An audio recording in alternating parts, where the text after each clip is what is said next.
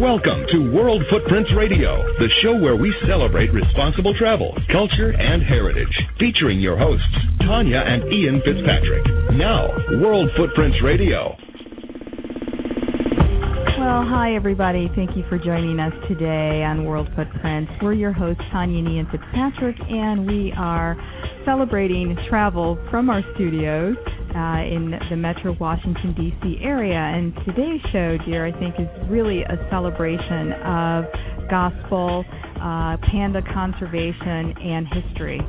Indeed it is. First up on World Footprints, Coretta Scott King illustrator and award-winning artist Michelle Wood joins us to talk about her newest book, I See the Rhythm of Gospel. Then TV naturalist Nigel Marven, the Jack Hanna of Britain, will stop to talk about his latest adventures of living on panda reserves in China. And finally, Pulitzer Prize-winning journalist Isabel Wilkerson shares the stories and inspiration of a book 15 years in the making, The Warmth of Other Suns, the epic story about America's Great Migration.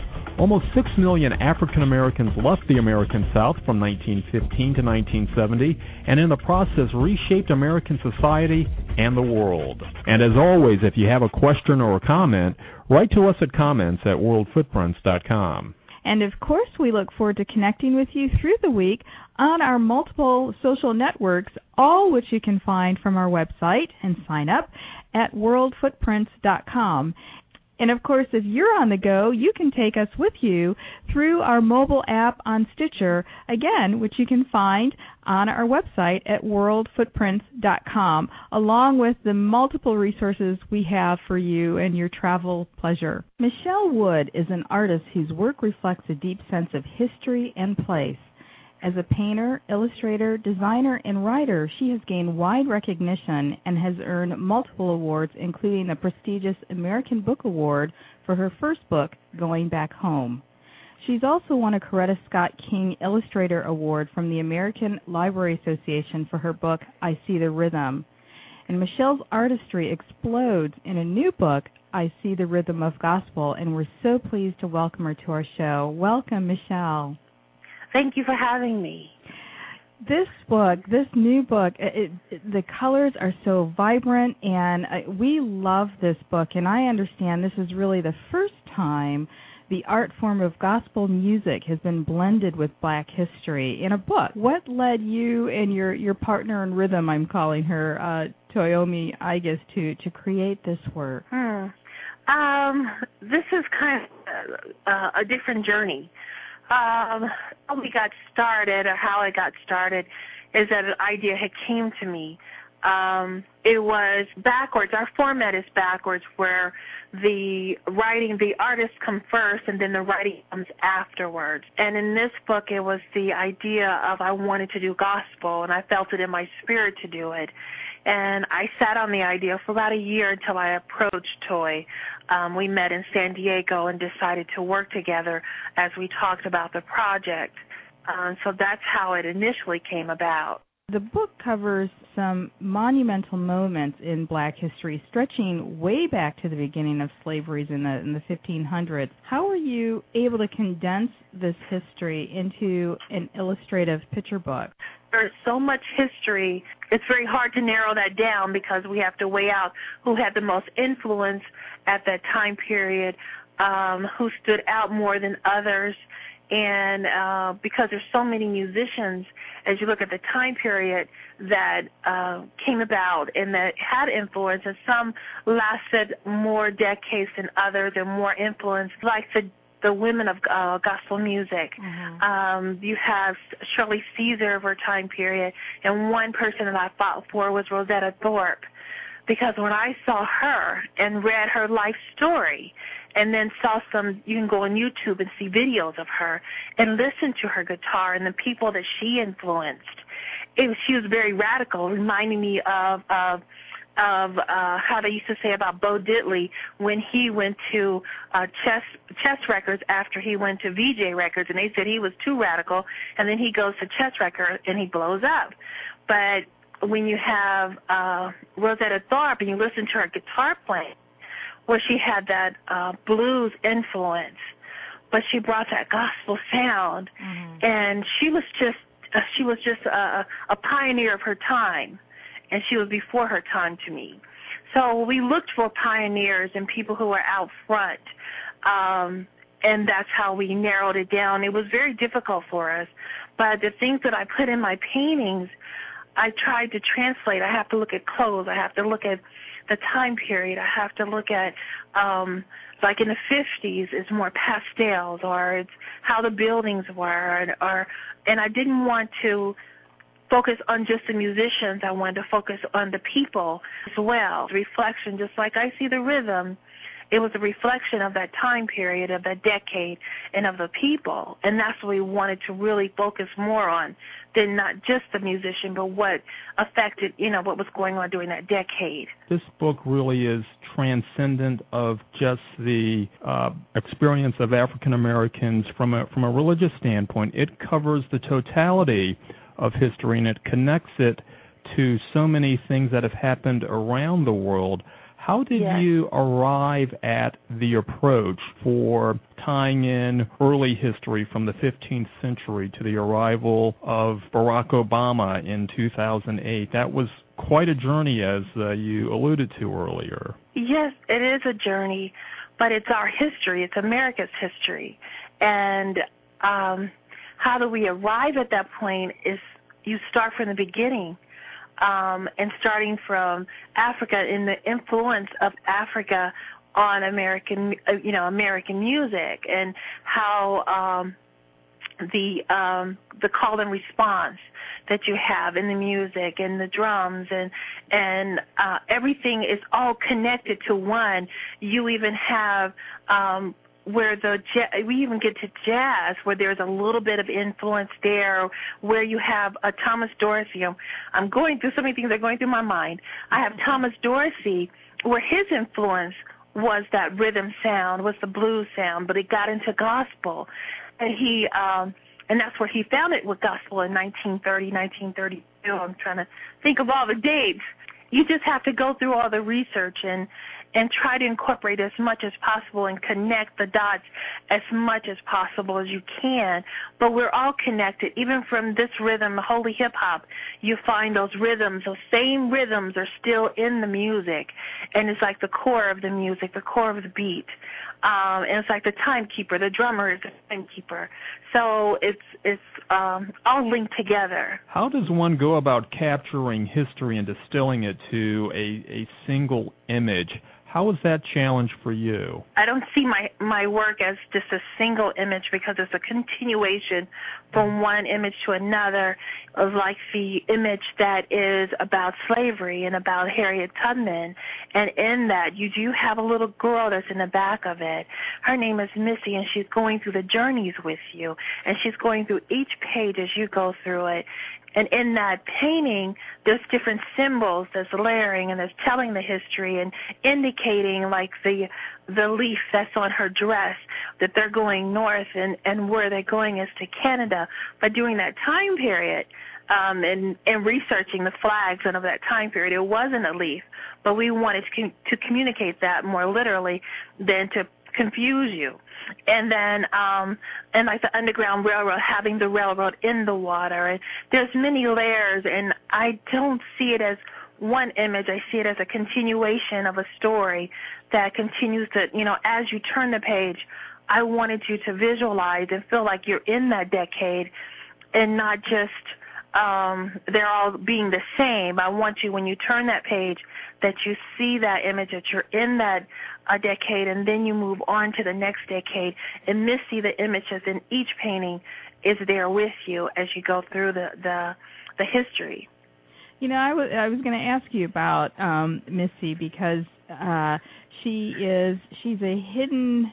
I mean, this little girl, as you mentioned, it goes through kind of vicariously the history with the characters that you painted. And I love, as a little girl, I've always loved the puzzles and those pictures where you have to find the images within images. And there's a couple of pages. You did such a masterful job of camouflaging her. Look for the pigtails. Yeah, that's the key. That's the giveaway. Look for the pigtails. Okay. Well, Missy's is based on me. and my nickname when I was a little girl is Missy. And the only people that will call me Missy are family members. So till this day, if I go out and someone says Missy, I know that it's a family member. And my mother called me Missy, and she would tell me and always encourage me, there's more to see than Indiana. There's more outside your boundaries. So my mother didn't work in she didn't have a lot of money, but when she did, she would take me to New York, or she'll take me to the Bahamas or Kings Island, or wherever she could take me, Chicago, to the Science Museum. She would just take me and show me there's more to see. So, and putting it in I See the Rhythm, I also, start noticing that it was in my other paintings, like in Going Back Home, Missy's there sitting on her aunt's knee, and she's getting her hair braided. So subconsciously, I did it at first. It wasn't a conscious decision to do it, and as I noticed in some of my paintings, she just continued to appear. And just like in another book I did, Just Like Me, I talked about myself because we wanted to do self-portraits. There's 14 different artists doing self-portraits. But Missy just came about more subconsciously, and then now she's just a fabric. She's there all the time. I'm more noticing her, and I'm more comfortable in presenting her and telling people that's me, that's Missy as a little girl. One of the aspects that makes this a really contemporary book is the CD that, just as the book covers the gamut of the African-American experience through music, talk about how the music and the book really come together to tell this story. The music is very important to the book, and that was one of the things that we wanted for the book, because I See the Rhythm, we had such a large request to have a CD because it was used as we go into different schools. Teachers will request for us to bring music, or people would request that we have music for this particular book. And we wanted you to be able to go through the decades, and that you'll be able to have the music because you learn on so many different levels. You learn visually, you learn by reading, you learn by hearing. And by hearing that music and having the visual as well as Toy's wonderful writing, this is just three ways for you to learn and to complement each other. And it was very important, like Mahalia Jackson, to have her voice, to have Holy Culture and Fred Hammond and I believe it's C.C. Winans that's on here. And also, I used to sell that song, to be honest with you. I worked at a bookstore. It's a Christian bookstore when I came back to Indianapolis because I had stopped working for a while, and I went to work at a Christian bookstore. And I used to sell Hallelujah Pray. And I used to tell people how wonderful that song is. And I'm so amazed that it's on our CD, because she used to have this DVD. It was the Throne Room. It wasn't the CD, it was the DVD, and how they choreographed all the songs to come together. And it was because they started out in high praise and worship, and then she went in and she put on her dress. And she went into Hallelujah Praise before then, I think. And I loved how that worked together. And it's so ironic that today we have that on our CD. And I think she's just wonderful and such a great spirit. And on that, just having that CD on our book was just amazing. And to have that for people to share and to play that and to read, in that way, it's all there tangible for you and for the child, for the teacher or the parent. And you're constantly learning and teaching at the same time. Mm-hmm. And it's fun. It's fun. Michelle, one of the things that is remarkable from my standpoint about the book is that it really takes one all over the world, from Bronzeville on Chicago's south side to Harlem to South Africa. It touches on a lot of places that speak to me, and you spoke about the impact of some of these travels that even with your mom on modest means, that you were able to experience the world, even relatively close to Indianapolis. And so this is a very powerful book in that regard for those who may not have the means, but they can begin to see the connections from so many of these important places all over that have had a say, not just in African American history, but in Black history and African history. Yes. Well, in Black history, and as well as, and I say very much that it's America's history, because I don't pinpoint it to just to say it's Black history. America is such a melting pot. And it's our history. And I want also children to be proud, African-American children, to be proud of their history and their contribution to society. It's so much that we've done, and it's so much that we've captured in this book, and so much to be proud of. And I look at the faith, we had to have had so much faith. And that's so much that you can embody, is to have, faith and to believe in a future, to believe that there's something better, and to keep pushing and push through slavery and depression and the civil rights movement, and just keep going until we're here today, and we're still pushing forward. And it's amazing how much strength that we have as people, and that we're growing, and we have a Black president now. But look at the person that prayed before, the person that had the faith, and to get through those troubled times to get to where we are today. And I am so thankful for those that have gone before us and for those that are paving the way today. Indeed. And, I was going to ask you, kind of touching on the gospel theme of this book, I was going to ask you what you hope and want readers to take away from reading this book, and if part of what you desire is just an acknowledgement and an appreciation for the Lord in our lives, and the grace that He gives us every day. Is that part of what you hope? That is part of it. I mean, that is part of me and my fabrication, that I had so much faith in the ability, because I came from my mother.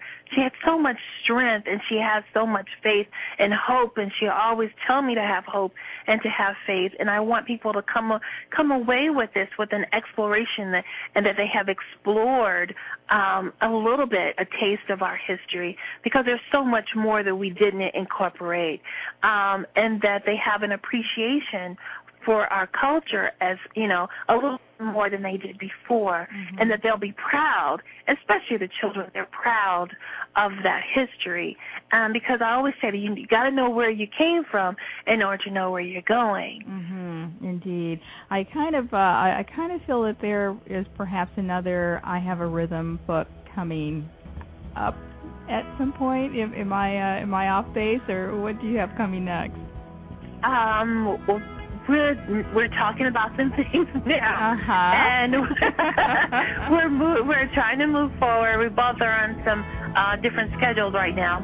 We're coming back together, and we are going to put some things together, and hopefully, in the near future, we'll have something. I'm being prayerful about it. Well, and I hope I danced around that. Well, we look forward to whatever you're doing next, Michelle. But I see The Rhythm of Gospel as a wonderful book, and I thank you for coming on our show today to share your artistry and the history. Thank you so much for having me. It was my pleasure being on your show. After the break, TV naturalist Nigel Marvin takes us inside the world of pandas. Everyone thinks that they're slow-moving and cuddly and harmless. Well, in fact, I wouldn't get very close to an adult panda in captivity or in the wild. Next on World Footprints Radio. Hi, I'm Alex from Baltimore, Maryland, and Tanya and Ian brought me to Baltimore by listening to World Footprints Radio.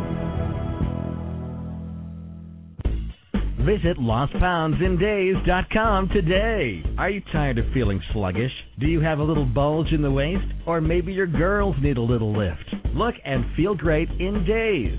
Visit lostpoundsindays.com today. Still have baby weight or a beer belly? Then today is your day. Visit lostpoundsindays.com. For the latest and last-minute travel deals, visit the WorldFootprints.com travel portal to find exclusive non-published sales on travel. Our dynamic travel deals page updates daily with the latest sales from our partners. You can't find these deals anywhere else, and we've seen sales for $9 per night for hotels and $49 airline tickets.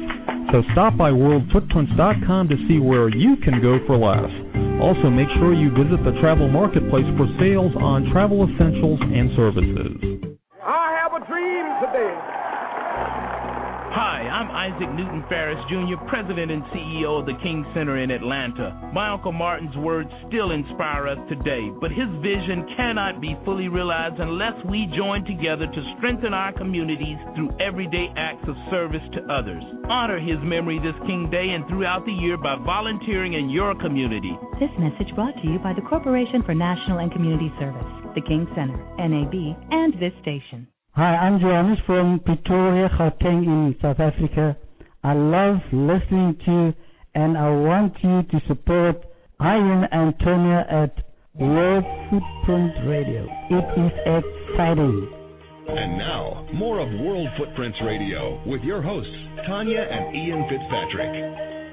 Welcome back.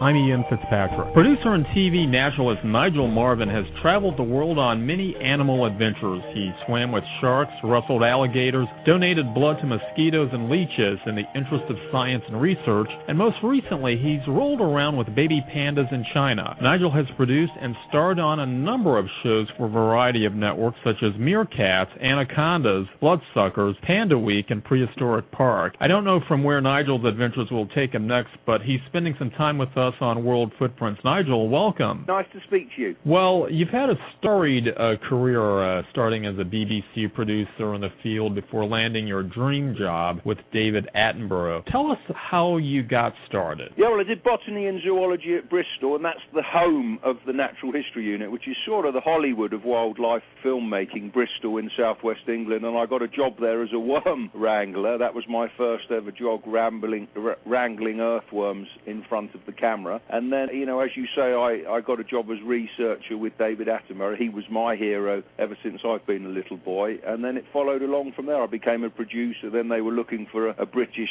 Steve Irwin, and that's how I got in front of the camera. So, you know, I have to pinch myself sometimes that I'm actually being paid to do what I do on holiday. It's a terrific fun seeing animals and traveling all around the world. You know, I wouldn't swap my life for anything. Initially, you were camera shy, but you took a leap and made your screen debut crawling in with an aardvark burrow in search of a giant python. What was behind that? Well, yeah, they wanted a British Steve Irwin, and you know, I thought, well, why don't we do a thing called Giants, where I compare myself to the biggest animals that are around today, and that was a big tarantula the size of a dinner plate that crawled on my face, and crawling in a burrow to see a python. That was probably one of the most scariest moments in my career, actually. I've never had claustrophobia, but wiggling down a burrow was pretty scary. And then, of course, because of that, the producers that made Walking with Dinosaurs said, wow, if we could get a person to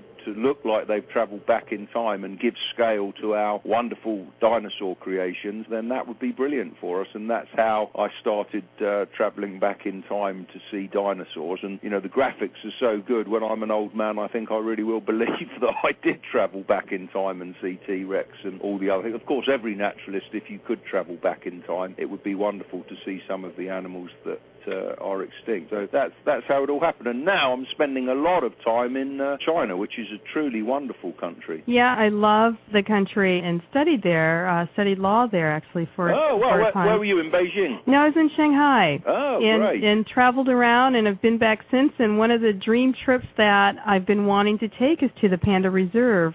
but it's quite a big distance from Shanghai or Beijing to to the reserve, and so I'm jealous of you, Nigel, and certainly I'm going to insist the next time you go to please take your favorite radio crew here. But, yeah. I mean, no, that would be lovely. I've never been to Shanghai. Of course, with the expo there, millions of people did this year. But the Chinese authorities have made me a panda ambassador, which is why I'm talking to you, which is really publicising how well they're doing at breeding pandas in captivity. Chengdu, which is a city in central China, they bred 19 cubs this year, which is a world record. 19? Really? People used to think that pandas didn't like sex, but in fact it's because we in the past didn't know how to matchmake properly. A female is only on heat for a number of days, 2 or 3 days in the year, and if you get it wrong, she will fight with the male. But now they've worked that out. And also, pandas have twins, and a mother never has enough milk for both twins to survive, so one always used to die. That's probably a throwback to when they didn't feed exclusively on bamboo and they were bears with a better diet. But now, if they have twins, the mother never has enough milk. They've worked out a really clever way where they switch the cubs in captivity, and one spends quality time with mum, the other one is fed on a bottle, and in that way both of the babies survive, which is why they're being so successful at breeding pandas in Chengdu and all around the world. And hopefully they will be able to re-release them back into the wild. So it's great fun seeing all that work going on, and as you say, I mean, it's so many people's dreams to go into an enclosure and be surrounded by a posse of giant panda babies, which is what I did, which was, one of the most memorable highlights of my life, really. I mean, I've always wanted to get up close to a giant panda, and that happened for me in Chengdu. We saw a clip of you rolling around with the babies, and I can't tell you how adorable that looked. And I know that the Chinese are very determined to preserve these animals, and I know they're very, very protective. And so I'm very interested to learn how you received the honor of really living with these pandas for the last year and getting so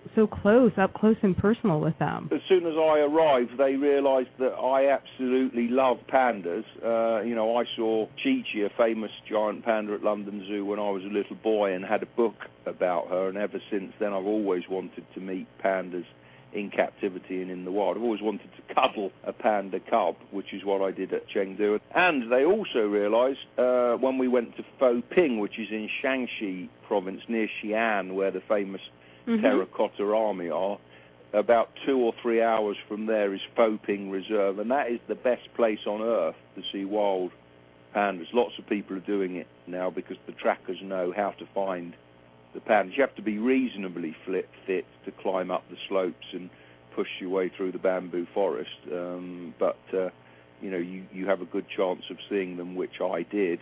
But of course, I couldn't have done it on my own. I wasn't a naturalist from the West going to China saying, oh yeah, I'm going to go and find pandas on my own. I built up a great friendship with the Chinese trackers who know that area like the back of their hand and the habit of the giant pandas. The reserve that you mentioned outside of Xi'an, and I was at Xi'an, and I didn't realize there was a reserve that close. But is that where you saw a newborn brown panda cub, which I understand is very, very rare? Yeah, that was incredibly exciting. I was the first host ever to be filmed with a wild panda, which was exciting enough, and it was a mother with a cub, and the cub was about 4 months old, and she was carrying it around in her mouth. We didn't see that, but that's how they move the cubs around, like a cat carrying a kitten. And then the next day we actually managed to find the cub, and it turned out to be a brown cub. It was only the 5th one known to science. Before I'd embarked on this project, I really believed that all pandas were black and white, but you do get a very rare colour variety that's cream and brown, and this cub was exactly like that. So that was very, very exciting, and we filmed that cub in the wild for the first time. With all of your interactions with giant pandas, how have your perceptions changed as a result of these interactions? Yeah, very interesting question, that.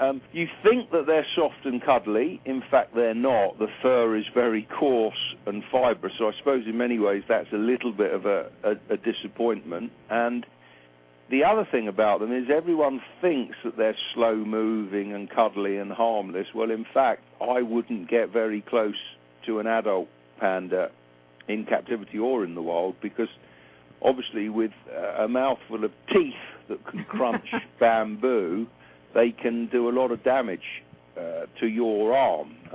So there have been a keeper in the US that was, had to have his arm amputated because he was bitten by a panda. So they're not quite as kind and benevolent and cuddly as we think they are. I mean, still wonderful animals, and as a zoologist, I love them because they're a bear that feeds on bamboo. I mean, that is remarkable that, they've actually evolved to feed on bamboo. 99% of their diet is bamboo. Like all bears, they'll eat honey if they can find a bee's nest, and if they come across a carcass, they will eat meat sometimes, but 99% of their diet is bamboo, and that to me is remarkable, that there's a bear that can survive by feeding on bamboo. The Chinese are really determined to preserve these animals. Talk about some of their conservation efforts and the successes. And I know the Washington National Zoo, is part of that success, having I think birthed 2 pandas. Most recently, Taishan, who was just recently sent back to China. But talk about some of the other conservation efforts going on. Yeah, well, as well as this very successful captive breeding program, San Diego Zoo have had 5 cubs, and as you say, your National Zoo too. So, they're being bred very successfully. Most people don't know that all pandas now belong to China, wherever they are in the world. So if a cub is born, that belongs to the Chinese government and will eventually have to be returned to China. And there's a lot of great work being done in the wild too. The Chinese have set up 50 panda reserves. One of the problems is populations of pandas can become isolated, and every 10 years or so, different species of bamboo can flower and then they die, so there's no food for the pandas, and they need to move somewhere else to get the right bamboo to feed on. So one of the main things they're doing now is building these natural corridors, almost like panda motorways, between different areas of good habitat, so the pandas can move if the bamboo dies off. And of course, they're totally protected.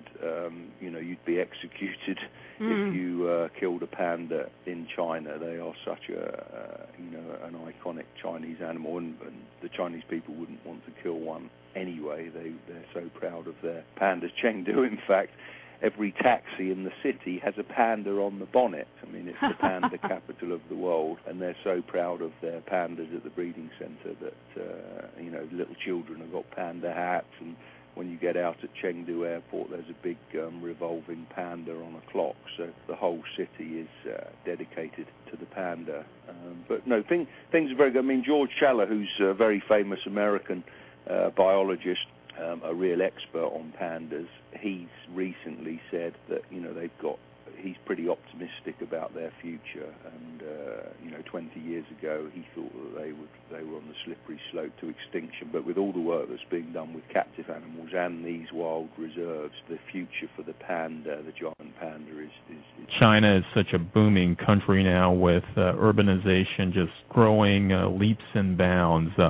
What are some of the threats that are out there to the giant pandas? Well, I really think that the Chinese government and the Chinese people will save enough land for the giant panda. So as long as nothing goes wrong, there's a war or something like that, and the whole system collapses, there should be enough land set aside for the giant panda. They live in mountainous slopes anyway, so that helps because it's very difficult for people to utilize that land. But people aren't going in and logging illegally or any of the other problems that you get in rainforests or forests in other parts of the world. So as long as there's not massive road building schemes between the panda areas, so they just can't move between different areas of bamboo, I mean, things are looking pretty optimistic for them. There are no threats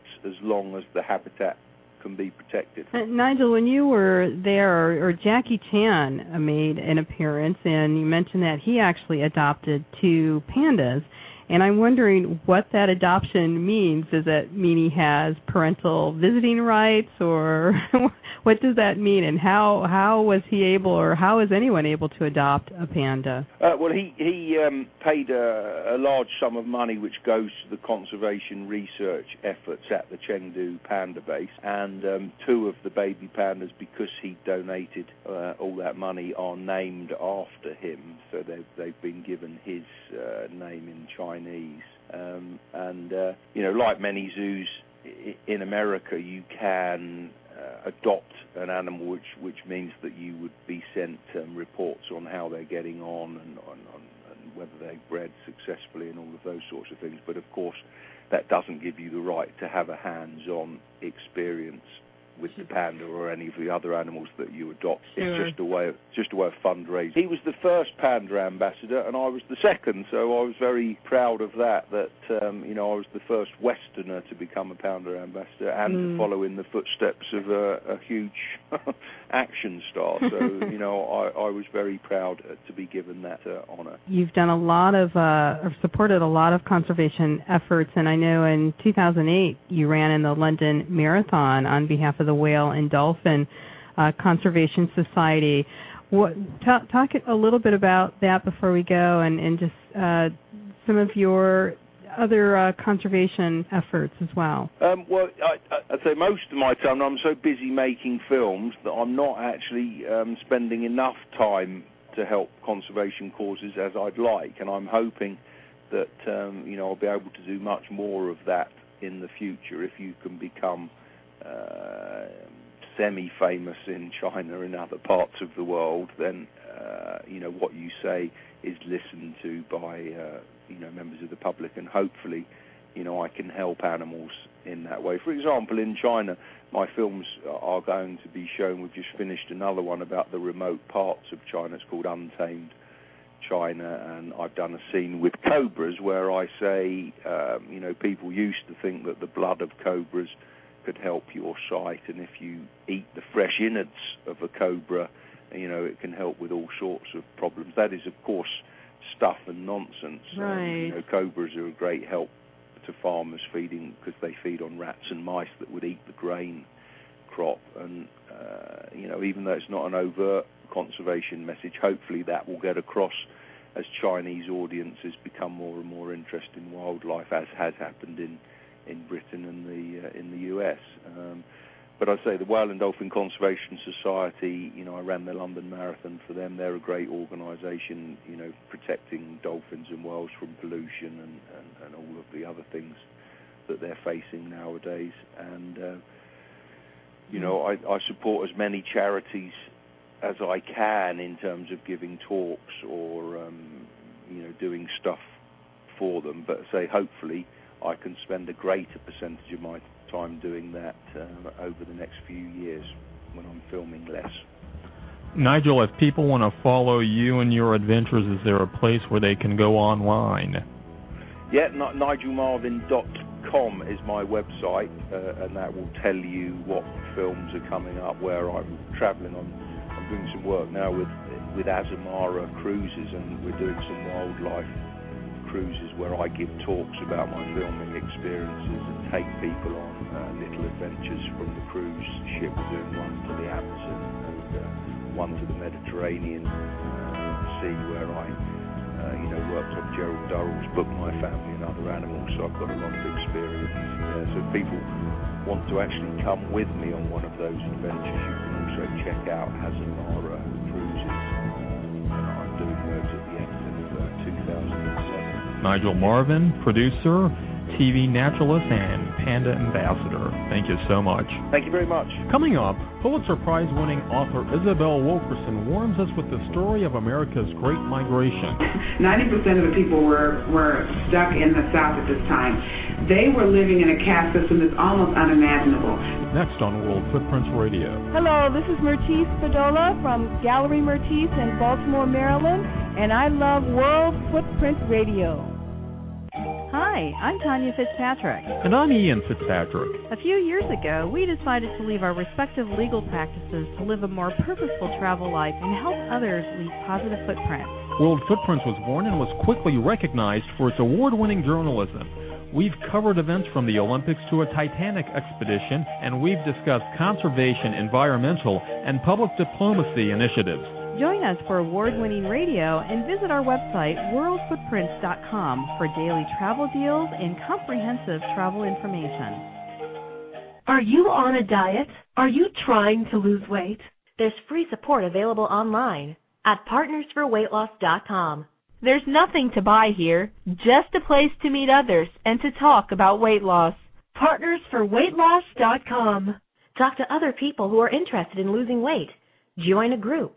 Tell about your own weight loss journey. Chat live with others who are interested in losing weight. It's all free. Partnersforweightloss.com. Hi, this is James Kay from Los Angeles, California. And I just want to say I've traveled all over the world. But whenever I come back home, I always tune in to World Footprints Radio. And now, more of World Footprints Radio with your hosts, Tanya and Ian Fitzpatrick. Welcome back. I'm Tanya Fitzpatrick. The Warmth of Other Suns, the epic story of America's Great Migration by Pulitzer Prize-winning author Isabel Wilkerson, chronicles the story of 6 million African Americans who left the South from 1915 to 1970 in search of freedom and opportunity. In the process, they not only changed a nation, but changed the world. Over the course of writing this book, Isabel interviewed over 1,000 people, and she shares her Great Migration story and why she wrote the book. It's quite emotional for me ever to speak in the Washington, D.C. area, because it is Washington that was the city of my parents' dreams. It was Washington that drew my mother from Rome, Georgia, toward the end of World War II, and my father the following decade from Petersburg, Virginia, where they met, and after a long courtship that went on for so long that I almost did not get here, finally married and had me, and without this great migration I would not exist, which is in many respects why I even wrote this book. I wrote this book because I grew up around people who, in a neighborhood filled with people whose parents had come from North Carolina, South Carolina, Georgia, Florida. It was so predictable, so beautifully predictable, such a community of people who all had the same roots. And I grew up around the elders in the community were all people who looked after one another and looked after the children. If you were walking down the street, there were people who would say, well, we saw Isabel walking down the street, and where was she, and who was that boy that she was with? And so there was a sense of community, and I didn't realize at the time that community didn't just happen to be. That community had sprung up because people made a decision, the decision of their lives, to leave the only place that they'd ever known for a place that they had never seen in hopes that life would be better. And this is in so many ways the classic American universal story of how all Americans in some ways got on this soil one way or the other. Somebody had to endure a very difficult trip from far away in order for for the United States to be populated as it is. And there was this migration that occurred from the beginning of World War I until the 1970s, when the essential reasons for the migration came to an end.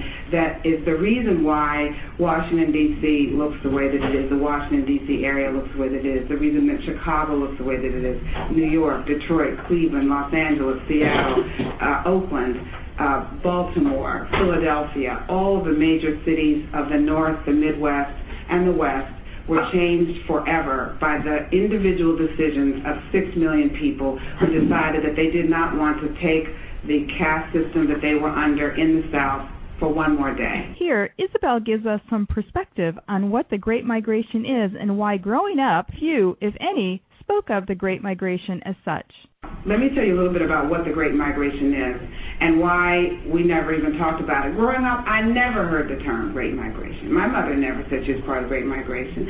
When I was going out and doing the research on this book, I would interview people. I would go to senior centers. I would go to AARP meetings. I'd go to churches and in New York, where everyone was from South Carolina. Everyone was from South Carolina. And I would say to them, I'm doing a book about the Great Migration, and I just get blank looks. And I'd say, was any one part of the Great Migration? Not a hand would go up. And then I would say, well, did anyone leave North Carolina or South Carolina or Georgia or Virginia between the years of 1918? Very few people would say that, because there are very few people who were still alive from that time, until 1970, and every hand would go up. And so that meant that they were part of what demographers call the Great Migration. Now, this Great Migration began during World War I and didn't end until 1970, and it involved 6 million people. 6 million people. When this migration began, 90% of all African Americans were living in the South. 90%. In some ways imprisoned, held captive, you might say, because they would have wanted to get out, but they couldn't. There was no opportunity that they could be assured of that would allow them to be able to make a life for themselves outside of the place of their birth. And so the world opened up when the North needed labor. The North needed labor during World War I because there was a war going on in Europe. Immigration from Europe came to a halt, and suddenly the foundries, the factories, the slaughterhouses, the steel mills, the railroads all needed work, and so they looked for the cheapest labor in the country, cheapest labor in the land, and that took them to African Americans in the South, and that's when they began to recruit. They began to recruit, but quietly, because the South did not want to lose their cheap labor. They did everything they could to keep these people from leaving. They would arrest people on the railroad platforms, arrest them wholesale, had tickets. These are supposedly free people. Emancipation Proclamation had been passed 50 or more years before this, and yet they were arrested on the railroad platforms. They would arrest people in their seats on the train once they were on the train with the tickets that they had worked so hard in order to save up for. And when those things didn't work, they would if there were too many people to arrest, they would wave the train on through. So these people who had saved up for so long with their ticket to freedom in their hand, the train wouldn't stop. And this was the power of the people who were in control and didn't want this cheap labor to leave. So they made it very difficult for the people to leave. African Americans leaving the American South in search of a better life is a universal story that has played out time and time again throughout the course of human history. As Isabel tells us, African Americans left the South to escape a caste system known as Jim Crow, which perverted laws and social relationships to deny blacks their freedom. Jim Crow was, in fact, a caste system. These people were living under a caste system. The forebears of most African Americans in the North and the West. 90% of the people were stuck in the South at this time. They were living in a caste system that's almost unimaginable. There are no references in this book to restrooms or water fountains. None. Because we already know about that. What I wanted to do was find out what was it beyond that, because it wasn't limited to that. This caste system determined that from the moment you were born, you were assigned to a particular caste, which meant there were certain jobs you could have, certain jobs you couldn't have. And this is everyone of all races would have been assigned a particular caste, almost as if you were in India or some other part of the world. That meant that upon birth, there were certain things that you were allowed to do, certain things you were not allowed to do. If you were African American, you had to step off the sidewalk. You could not shake the hand of a white person. You could not look into the eye of a white person as you were greeting them. You had to wait to be spoken to before speaking to them first. That's just normal protocol that was accepted or expected at the time. But it went so much farther than that. It meant that a black person and a white person in Birmingham, it was actually against the law for a black person and a white person in Birmingham to play checkers together. Against the law. Someone must have seen a black person and a white person playing checkers on some park bench somewhere in Birmingham and saw they were having just too good a time and decided that the entire foundation of the South, the Southern civilization, was in peril if we permitted this to happen, and made that a law. And this hurt everybody. It hurt the white person who wanted to play checkers with their friend or the person they were playing with. I mean, it's hard to believe, but a lot of people think of the cost to black people, and the cost was more harshly borne by black people than any other group. But it also meant that many people who might have been the best of friends didn't even have the opportunity to even meet one another or spend time with one another. Isabel describes how the artificial nature of Jim Crow used violence to enforce compliance to it. And because it was so artificial and so hard to control people in such a manner, the only way that this system, this caste system, could be maintained was with extreme force and violence. Violence to such a degree that every 4 days, somewhere in the South, an African American was lynched. That every 4 days from the time just before Plessy versus Ferguson, before the beginning of the Jim Crow laws went into effect, and in a couple of several decades into the Great Migration, an African American was lynched every 4 days. That was what it took to maintain such an artificial caste system. That meant that it was so extreme that there needed to be reminders to everyone of what was at stake if anyone were to break the law, black or white. And there were whites who suffered also under the same rule. There were whites who might have lost all their business if they were seen breaking the rules. So the caste system was in some ways, it was a caste system, C-A-S-T-E. But almost, if you think about the other word caste that holds you in a fixed place, everyone was held in a fixed place in the same way that a caste does. As Isabel describes the three ways of migration to the North, Midwest, and West, she shares why the journey of freedom was so important and why being on the right side of history and Northern geography matter to African Americans. Which we're all familiar with, which takes people from Florida, Georgia, the Carolinas, and Virginia to Washington, D.C., which in other parts of the country, they'll say, well, Washington's not the North. I said, if you're in Mississippi, Washington is the North. Another thing, just for those who are interested in history, it is without question the North, because it was, what side was it on during the Civil War? And in the South, they take that very seriously. What side you're on in the Civil War makes a big difference even to this day. You can be at a meeting in Atlanta and people will say, well, you know, it's raining so hard, it's just like when Sherman came and tore down Atlanta. I'm thinking, who thinks like that? They do. And so it's like that. And Washington, D.C., in fact, there's a beautiful quote in the book that comes from a book that I was reading about, and I thought it was so beautiful that I wanted to include it in this one, and it was from a man who was in Georgia who was asked as he was preparing to leave Georgia, where was he going to go? And he said, I'm going to go to Washington, D.C. And, of course, now Washington, D.C. encompasses, you know, the idea of it encompasses all of the metropolitan area, but he said, I'm going to Washington, D.C. And they said, well, why are you going to Washington, D.C.? And they said, I want to be as near to the flag as I can get. And I just thought that showed you how that desperation and that desire to be fully American and to be able to experience all the rights and privileges that came with citizenship, which they had not been able to experience in the South. And so these people this was one of the migration streams. And that stream, Washington, D.C. was the first stop. And a lot of people got off in Washington and said, this is far enough, I don't need to go to this is fine. But of course it would carry people to Philadelphia, to Boston, to Baltimore, Philadelphia, and then New York, and then all up to Boston.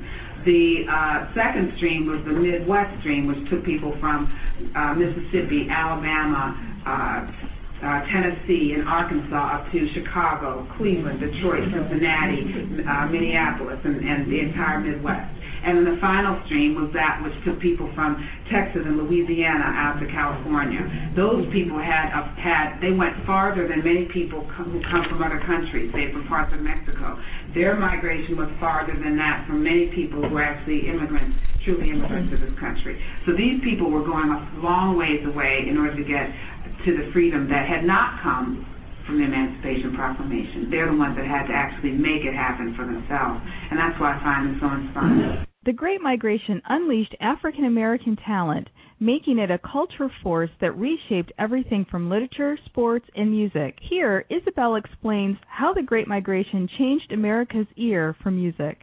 The American ear, and I would argue the human ear, is different as a result of the Great Migration. We simply would not be listening to the kind of music that we listen to had there been no Great Migration. And that is because every musical form of the 20th century was informed by, if not completely created by, the migration of these people, taking the folk music of the South, the blues and the spirituals and the gospels, coming to the big cities of the North and the West and the Midwest, and having that music be informed and shaped by the exposure to and the metabolism of the northern cities, and most importantly, being recorded. I mean, they were making beautiful music with their 12-string guitars, in the Delta of Mississippi, but no one was hearing it other than themselves. Only when they left could people hear it. And there are people all over the world who heard it. When it comes to jazz, jazz simply would not be what it is had there been a great migration. Miles Davis, his parents migrated from Arkansas to Illinois, where he had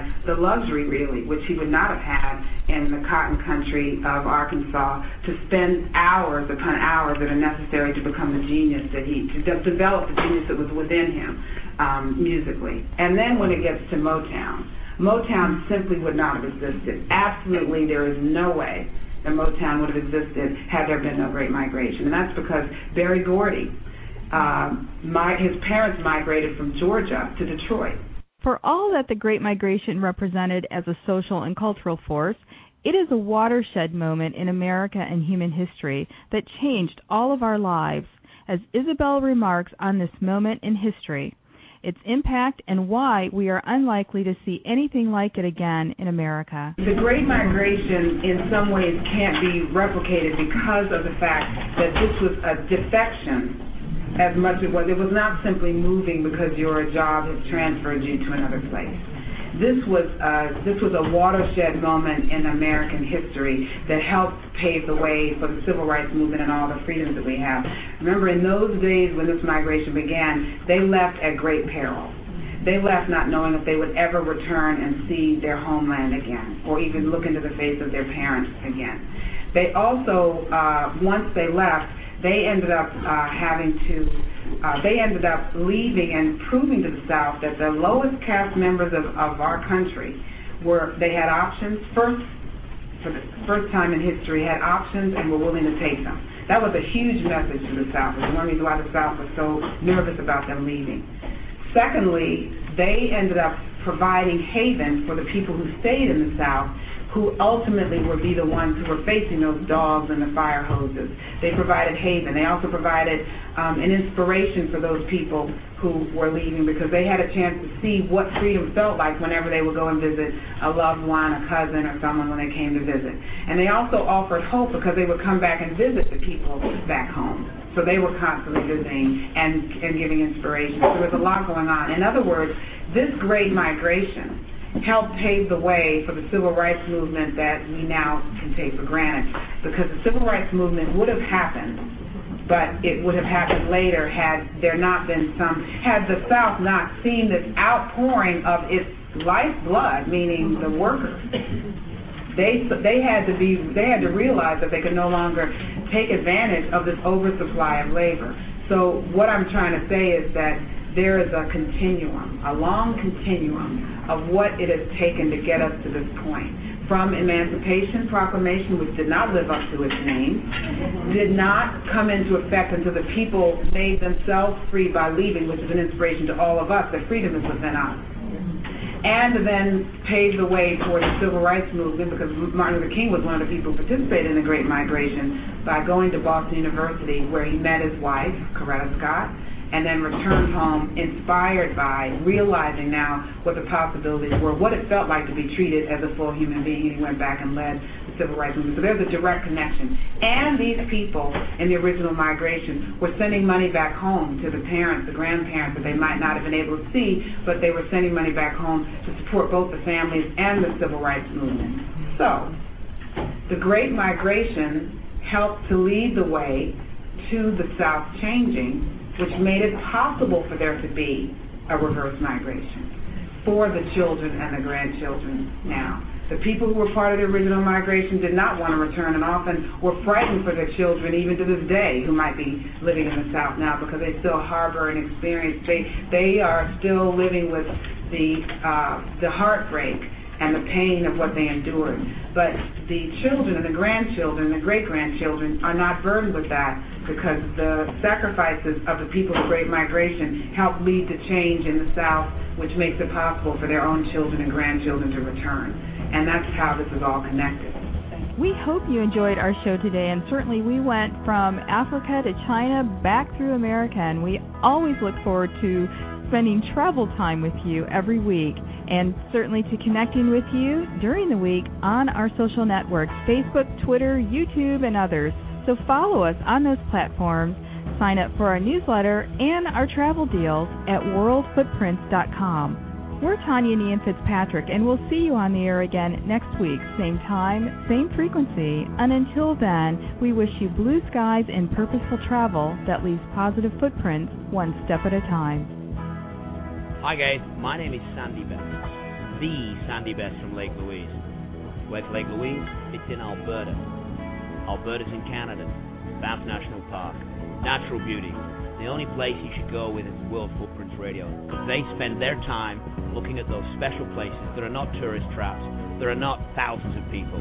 For the best on the planet, go with World Footprints Radio. World Footprints Radio is a presentation of Travel and On Media Productions, LLC. All rights reserved.